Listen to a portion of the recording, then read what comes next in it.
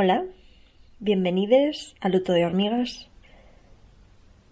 Esta edición se titula Otoñal a regañadientes y debería haber sido la edición de septiembre, pero no me dio tiempo a enviarla, así que es la edición de principios de octubre. Hola. ¿Os acordáis que os comenté hace no mucho que Silvia Magazine me había aceptado un poema que había escrito hace bastante tiempo? Bueno, pues ya está publicado. Gracias a Millie Kitson, editora de la revista, por publicarlo y sacarlo de mi metafórico cajón. Podéis leer el poema completo en el inglés original en la web de Silvia, si vais a silviamagazine.com y buscáis Welcome in the Night. Os leo la versión en castellano. Dando la bienvenida a la noche. Brasas contra el cielo nocturno, madera de pino ardiendo, surcos tocados por sangre de ciclo, una luna tan grande y llena como la vida que empieza ahora. Descalza sobre carbones encendidos, inhala la oscuridad que cae sobre campos vacíos, saciados. Ahora baila, ahora agradece, ahora murmura la canción de amor, exprime la dulzura de la cosecha, besa cada extrañe hasta que no lo sea ya. Relámete, regocíjate. Este poema ha estado dando vueltas en las bandejas de entrada de muchas publicaciones durante un año, hasta que le han hecho un hueco en Silvia Magazine, y es curioso que lo publiquen ahora, cuando vuelve a terminarse el verano. Y es que no eso estaba yo pensando cuando lo escribí. No sé si os lo había dicho ya, pero no me gusta el frío, no me gusta nada. Y viviendo en Valladolid, el otoño y la primavera son un poquito inexistentes. Así que en realidad lo que me está cambiando el humor es que no queda casi nada para el invierno. Como decía mi abuela, 9 meses de invierno y 3 de infierno. En fin, y lo demás son unos pocos días que parecen mitad verano, mitad invierno, mitad caos. Supongo que por eso también me apeteció marcar de alguna forma esa transición, o quizás intentar convencerme a mí misma de que no es tan malo que llegue el frío.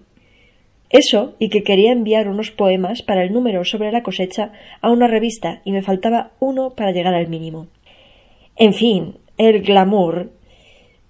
Y uno de los frutos que se recogen a finales de verano, principios de otoño, es la uva. He estado dibujando un poco y para el newsletter, para la versión escrita, me ha apetecido dibujar unas uvas. Las que tenía en casa eran de la variedad Red Globe, que son un poco rojizas, un poco moradas, tienen una especie de capa fina, blanquecina, azul, y son muy grandes. Menos redonditas que las típicas negras, más tirando a aceitunas. Parecen aceitunas, ¿vale? Sobre todo el dibujo en blanco y negro. En el dibujo en color me tomé la licencia creativa de ponerle la sombra proyectada de la uva en plateado, porque sí, y el rabito que sale de la uva está en dorado, porque me apeteció. Podéis ver el dibujo y las demás imágenes, ya sabéis, en la versión escrita de esta edición. Os pongo un enlace abajo. Estuve buscando información sobre esta especie de viña y encontré una página que se llama es.farm.tomathouse.com /vinograd/Red Globe. Y ahí dicen que la uva Red Globe tiene el récord de conservación de la especie. Se supone que aguanta hasta 4 meses. No sé cómo de cierto es eso, sobre todo teniendo en cuenta que un poco más adelante dice que las enfermedades y plagas a las que son más propensas estas uvas son el moho y el odio. En serio, eso dice. Vamos a pensar que está traducida esta página con Google Translator o algo así, porque si no, mirad menudo drama. Esto es una cita directa, ¿vale? Odio. Infecta la parte del suelo de la vid. Aparecen manchas grises o marrones sucias en la parte superior de las hojas, brotes verdes. Las bayas dejan de crecer y se secan. Con una lesión tardía se agrietan y se pudren. La contaminación de las uvas por odio se reconoce por su olor característico que recuerda al pescado podrido. Así que ya sabéis, no le vayáis a decir nada ofensivo a una uva que se muere. Un dato que sí parece más fiable es uno que he visto repetido en varias fuentes.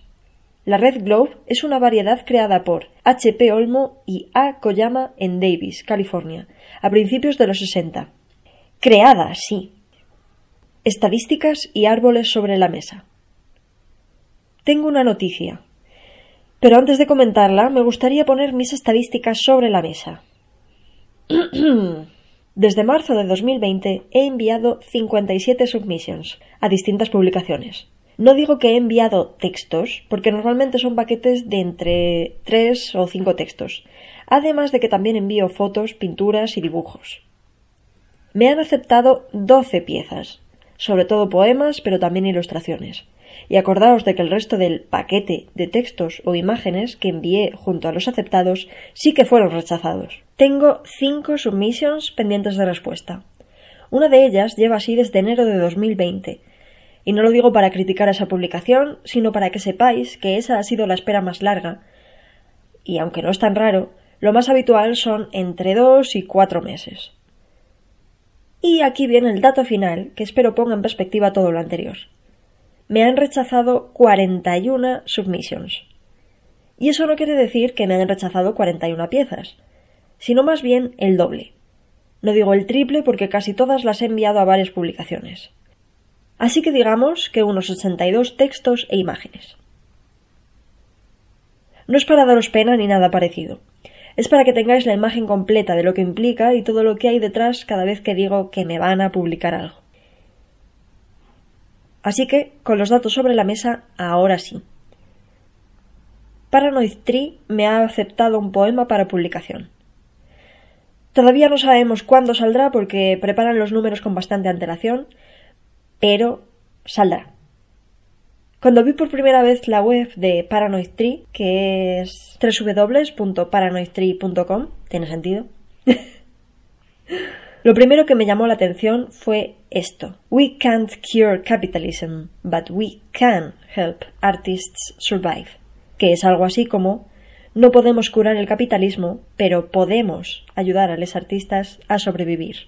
Ya sabéis, y si no lo he dicho, lo digo ahora y súper claro, que respeto a las pequeñas revistas literarias que no pueden pagar a sus escritores porque están formadas por gente que trabaja gratis y porque ayudan a diversificar el panorama literario. Pero también es digno de mención que algunas pequeñas publicaciones paguen a sus escritores gracias a las donaciones de los lectores. Y así es como funciona Paranoid Tree, usando el dinero de sus suscriptores para seguir imprimiendo fanzines y pagar a sus artistas.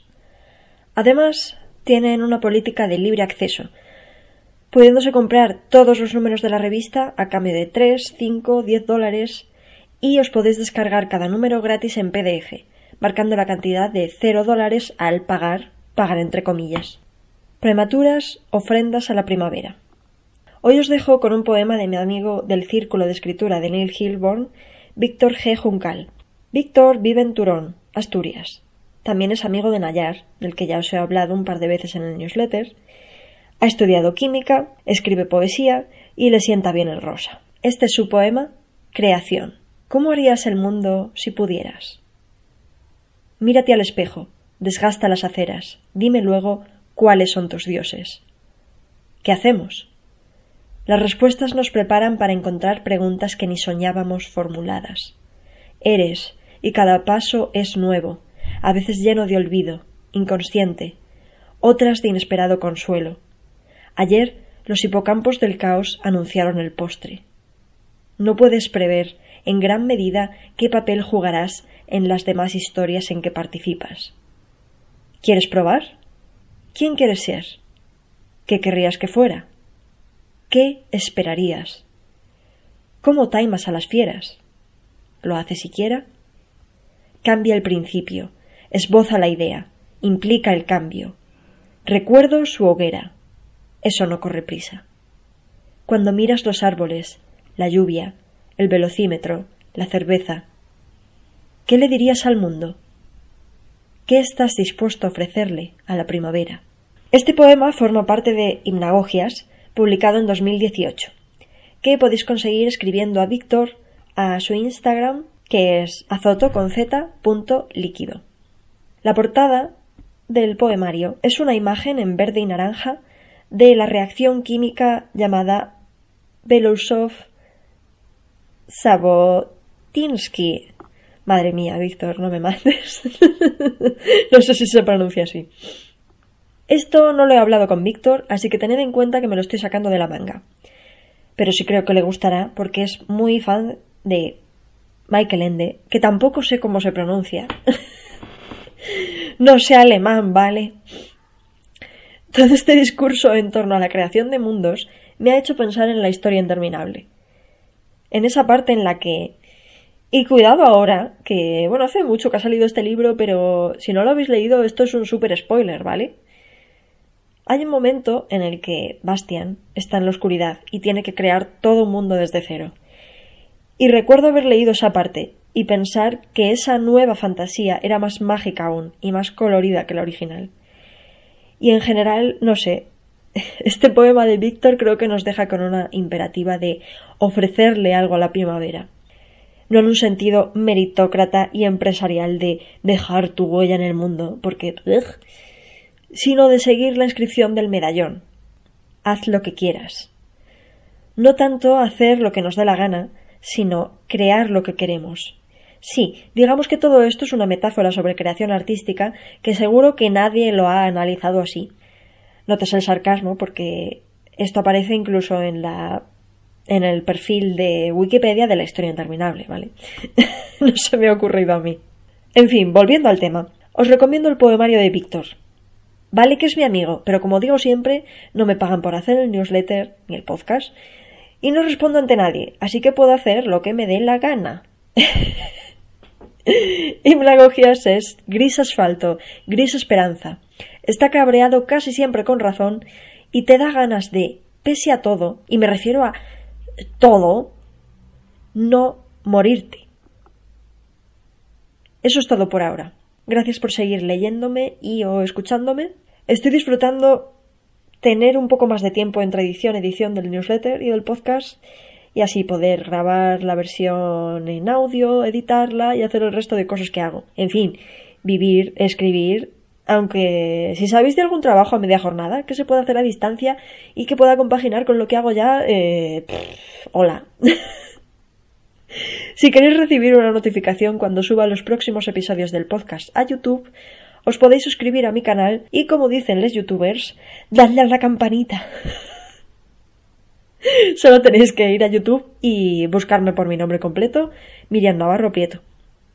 Y si os sobran unos pocos euros y os apetece echarme una mano, mi Ko-fi es ko-fi.com/Miriam Navarro Prieto, todo seguido.